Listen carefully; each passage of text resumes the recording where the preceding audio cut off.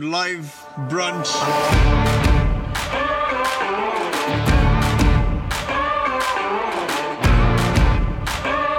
We are live and welcome to another episode of Live brunch. Live brunch. Live Brunch.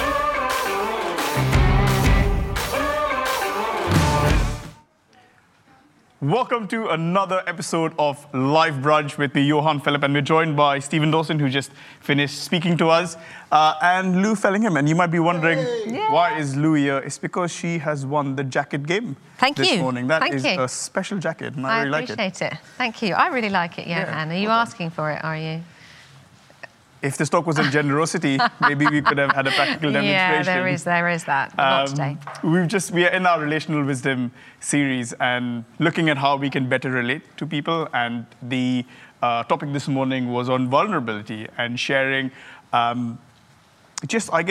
sin and weakness in a community with people at the right people, the right place, the right time, with the right motives, just so that we can, be free from some of the things that are plaguing us and bothering us. And one of the things that we are in the middle of doing is small groups. And so I've got a few questions for discussion in small group. We very much believe that church life is worked out best within community. And so we've got a few questions for you to discuss in your small group. The first one is, what does vulnerability mean to you? Do you see it as a positive or negative? What does vulnerability look like for you? Do you have people you are honest and open with who would question or challenge you? And then the third question, Christ has enabled us to approach God, to know him deeply. Are there things that are holding you back from experiencing and enjoying this? And so just let's jump into the second question. What does vulnerability look like for you? Do you have people you are honest and open with who would question or challenge you? Yes, I think the answer is yes, I do. I'm quite an open book. Generally, I'm quite open to sharing what's going on. I don't really hide much. But also, I think there have been certain things in my life, certain things that I've thought about or, carried in my heart that maybe I wouldn't want to say in public in front of everybody, but I know that I need to let it out and share it with somebody. And so I've got a couple of really good girlfriends, and the key thing for me is they're godly. So they'll come at things from a godly perspective. They know me really well, and I feel totally comfortable to tell them all of the terrible stuff that I might be carrying. The stuff that I basically need to just say, this is the rubbish that I'm holding right now. And sometimes it's not just about them, we used the word rebuke last week. Sometimes it's about them correcting my thinking. So we often carry things about ourselves or are thinking about ourselves, and we persuaded ourselves that that's the way. And then you bring it to somebody else and they go, but I don't see that at all, or I don't look at it that way at all. And so sometimes that's been really helpful for me as I've shared life with them. So it's about sharing life, really. And so I've got a couple of really good girlfriends, and obviously my husband, Nathan. We pretty much chat about everything. We were chatting earlier just before we went live about kind of create a culture where when you come in and you share stuff and you kind of expose the stuff that's deep in your heart, stuff that's deeply personal, it being received well. Yeah. And I know that I've shared stuff with you and we've chatted, and I think one of the big things that I've really enjoyed about this church and the relationship that we've had, and probably we can touch upon that a bit more, is I didn't feel judged when in an unhelpful way when I shared what was going on. It wasn't like, hey, this is my problems, and you're like, yeah, high five, God bless you, off you go, you can't change. But it was we talked about it, but it felt like it was received in a context of love and in a context of, we're here to love you and to help you on your journey. And we were just saying how important that is in church community, that when people do share and when people do talk about stuff that's going on, it's a safe place, a place where you can trust the people with whom you're being vulnerable. Yeah, I think I'm quite passionate about the church being a place where people can just be real. So we all have moments where we have different things that we're working through. And so we want an environment sometimes where we're able to, open the doors and receive. And sometimes we're the ones that are pouring out this stuff that's going on. And so I'm passionate that people understand that the heart of the gospel is that Jesus has done it all, and so we all come under that covering. We all come under his kind of accomplished through his life and death and resurrection. And so I met a lady a while back who she was telling me this story, and basically only her and her husband knew about it. Her son had done something and really messed up, and she'd basically hidden it from her pastor, from all of her even her best friends, neighbours, everyone. She just shut it behind the doors, and yet she carried this huge pain, and she had no way of actually having help or support or care through it, because basically she was scared about what the pastor would think, about how it would look, how it would be perceived. And I don't believe that's what God's kingdom is like. I think we need to be able to come.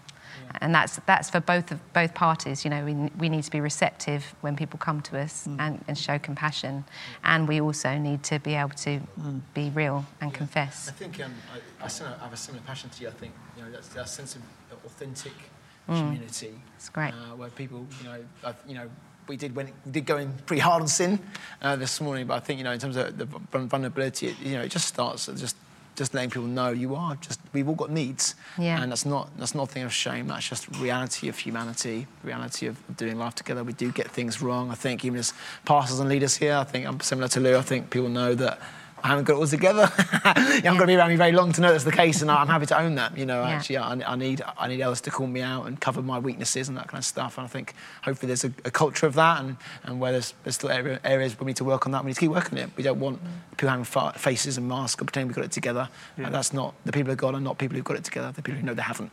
And except wear a mask now during COVID masks. Yes, that's fine. I think both of you being senior leaders amongst us, what are some of the things that you're thinking about when somebody comes to you and is vulnerable and is sharing stuff with you? What are you thinking about? Right. I think for me, I'm just thinking, it's always a real punch the air moment. Like, thank you, God, we just kicked the enemy in the guts because of it. Every time someone brings sin out, you're thinking, great, we just dealt the enemy a blow. And often when people bring things up, they're not quick fixes.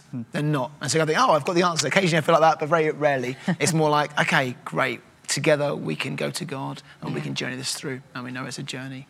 And so I think that's my initial thing. I think, and again, humility, just knowing. I think you were expressing earlier that you brought things up, you not felt judged, because we all know we've been there. I've had plenty of times where I had to dig deep and share things and know how that feels. So I've got lots of empathy for people who do that. And so that's my first thoughts, at least. Yeah, I guess we're in relationship, aren't we? And obviously, in this at the moment, currently, it's very hard to kind of connect with people properly face to face. But I think recognising that relationship is key in all of it, and so and also just leading people again to the truth of who God is within the context is really important. Again, like you're saying, if people keep things hidden, then that's where the power is. That's where they're being robbed. The moment people actually bring stuff into the light, then freedom can come and change can come. And vulnerability is about, entering an environment that is caring, that is supportive, that is forgiving, that and also is a place for change. You don't have to live like that anymore. Actually, it's time to see change happen. And so... In the verses that you read, it says, if we confess our sins, he is faithful and just to forgive us and cleanse us from all unrighteousness. There is power in the confession, isn't Absolutely. it? We're not just talking and sharing and getting stuff off our chest. We believe that there is almost like a Holy Spirit-enabled power that comes upon you and roots sin out, which is powerful. Looking at some of the questions that have come through, I guess one of the...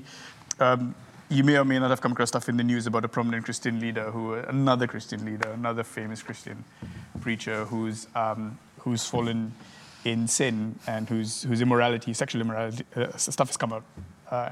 Is this another one of those, you can't practice what you preach? Christians just say all these right things, and then once they're off the camera and once they're behind closed doors, they do something completely different. What would your response be to that? I think it massively grieves me when you see those things happen. I think you're sad for the people who are involved. It's real people. It's not just celebrities at a distance. They're real people whose lives are impacted.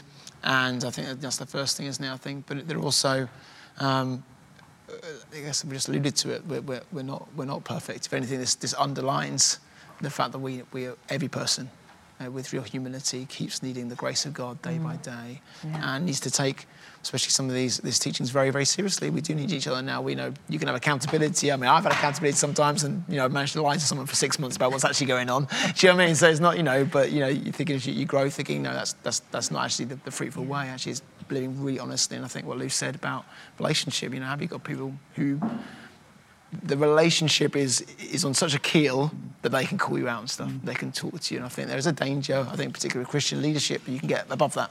You get too big that, or you're too big to fall. Like, how do I confess my sin when I'm too big and that kind of stuff? I'm not saying that's what's happening in this issue. I deliberately don't look into these things. I don't want to see the Bible kind of warns us about looking into sin too much. It's not edifying for you. But we do want to take the warning of it. And I think, where it does kind of bring fresh conviction or fresh desire to look at our own lives, that can be a good thing. But I think it's similar to your story. The story of your friend it's almost like a lie from the enemy that when there's so much shame on you, there's so much guilt on you, this is horrible, and then you can live within that lie, and then the lies just grow bigger and bigger and bigger around you. When you can break through immediately and say, no, let me just get this out into the light. And that takes away the power of the enemy to lie to you about what's going on in your life.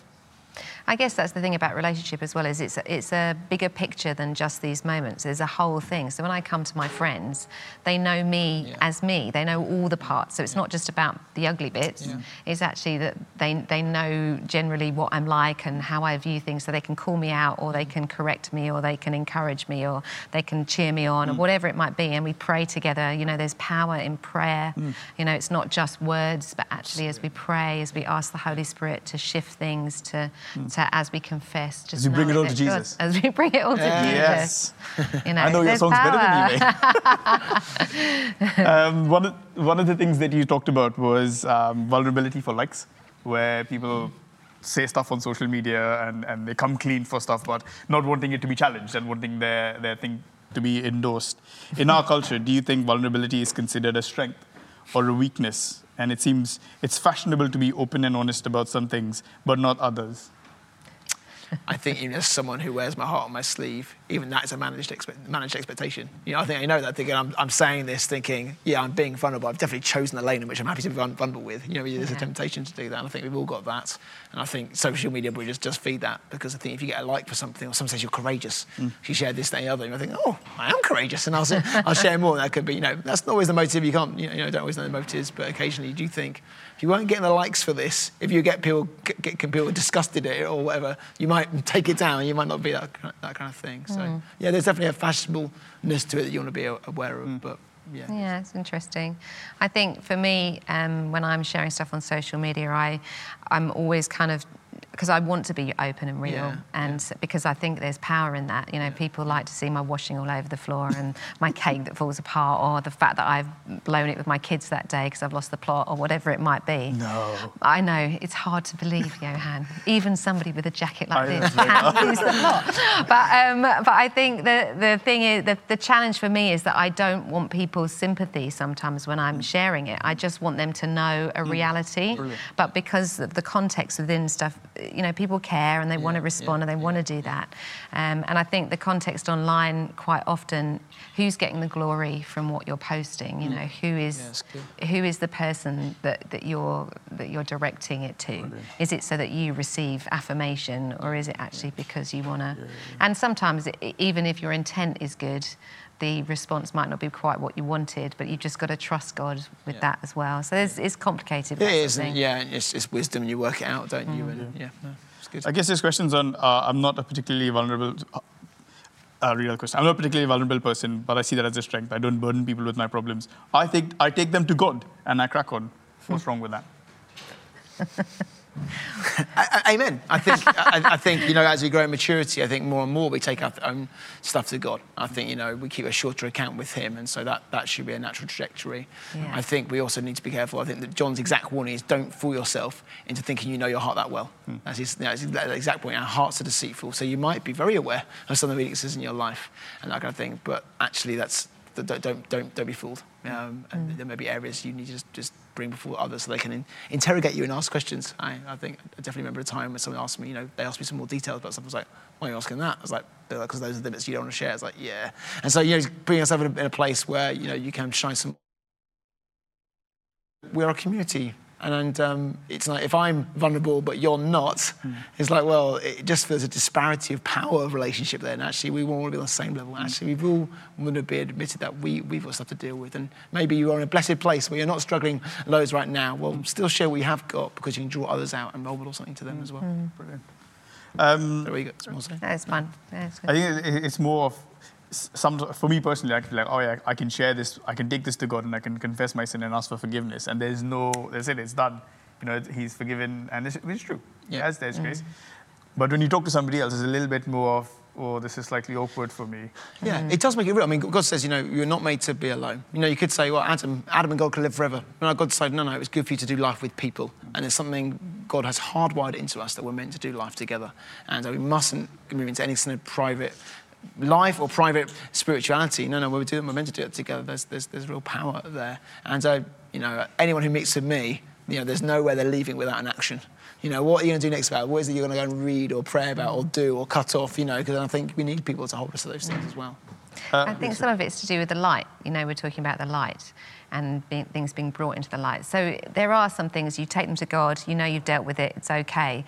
But sometimes we kind of say, well, I've taken it to God, so I don't need to tell anyone else. Yeah. And yet still it has a bit of a hold on you. Yeah. It's still kind of not really been brought into the light. So if you really have broken through and you really do want breakthrough, you haven't lost anything by going to somebody and actually confessing it or telling them or talking to them. And, again, that kind of, you miss out on friendship. Friendship is about sharing life together, and the highs and the lows, the good bits, the bad bits, and so you miss out sometimes by just withholding all the time. I would say if people are watching and they've got themselves in that place where I don't need to tell anyone else, I would just challenge, say, well, if you've got yourself to a place where you've convinced yourself you don't need to, then you're probably not in a great space, actually, because you want to prove the fact that Jesus had forgiven you, there's no shame to it. If that's true, you can go and tell someone else. And actually it's an expression of, I really do trust God with this. Actually there's no shame, no condemnation in him, therefore I can tell someone else. It's incredible, isn't it? On one hand, there's just the comfort that we have with approaching God, and yet he's just this holy, awesome, magnificent God, and we should almost shudder to take us in for it, because it's like, whoa, I'm coming before a holy God. But it's the tension we live in, the approachableness and the unapproachableness of who God is, and we thank you for Jesus. I guess a few practical questions. Questions on if someone confesses their sin to me, what should I do? What should I do if someone's continuously confessing sin but refusing to change? What would you do in those situations? Go to Matthew 18, as we discussed earlier in our series, which is when you see, you see sin that you're challenging. So someone brought it to you, you bring something, and then they're not doing anything with it. Take someone along with you instead, and just say, hey, look, this is so serious. I wanted to bring someone else into this because I care for you and I care for your soul. I think that's the easiest next step. That's the easiest one that Jesus gives us. Brilliant. That's good. There's a question, Lou, maybe you want to pick this up. I have a friend who is a Christian who disapproves that I started dating a non-Christian and it's affected our friendship. I now don't feel I can confess sin to her because of how judgmental she's become. Well, that's thanks for that one. This is what you say. Well, I don't know the ins and out of that pastoral situation. Yes. It'd be really great for you to speak to one of our pastors. That is exactly it. To give an answer to something that I don't really know the full story on would be not wise. But that's really good. That's a really good point, isn't it? You need to work this out in the context of relationship, not just. You do, yeah. And again, if it needs a pastoral input, then get somebody in to help work that through. Other singers, Please get in touch if you ask that question. Stephen's available. I'd love Follow to. Lou on Instagram. I'd love to. Yeah. Do you think vulnerability should look different for men and for women? Don't shoot the messenger. These are the questions people ask. Well, I think the vulnerability is about authenticity. So it might be outworked in different ways, but it's about an authenticity of being real. And so you might, Nathan and I would express our vulnerability very differently. He's an introvert, I'm an extrovert. He tends to think about things deeper. I tend to spill it all out far too quickly. We have different ways of expressing our vulnerability. And so rather than making it male or female, I think it's about authenticity at the centre. That's a great answer.